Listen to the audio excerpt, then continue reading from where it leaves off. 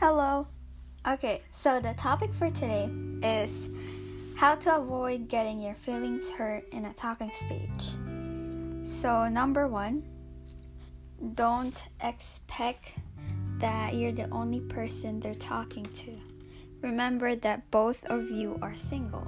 Number two, don't let them consume you. This means you have to continue with your day even if you don't get a reply from them. Number three, you have to know them well.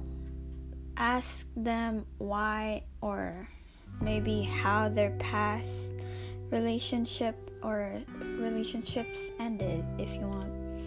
And number four, don't treat them as someone you're in a relationship with because you're not. You're in the talking stage. You're not together yet. And the last one is you have to set realistic expectations because remember, disappointments will hurt you. So yeah.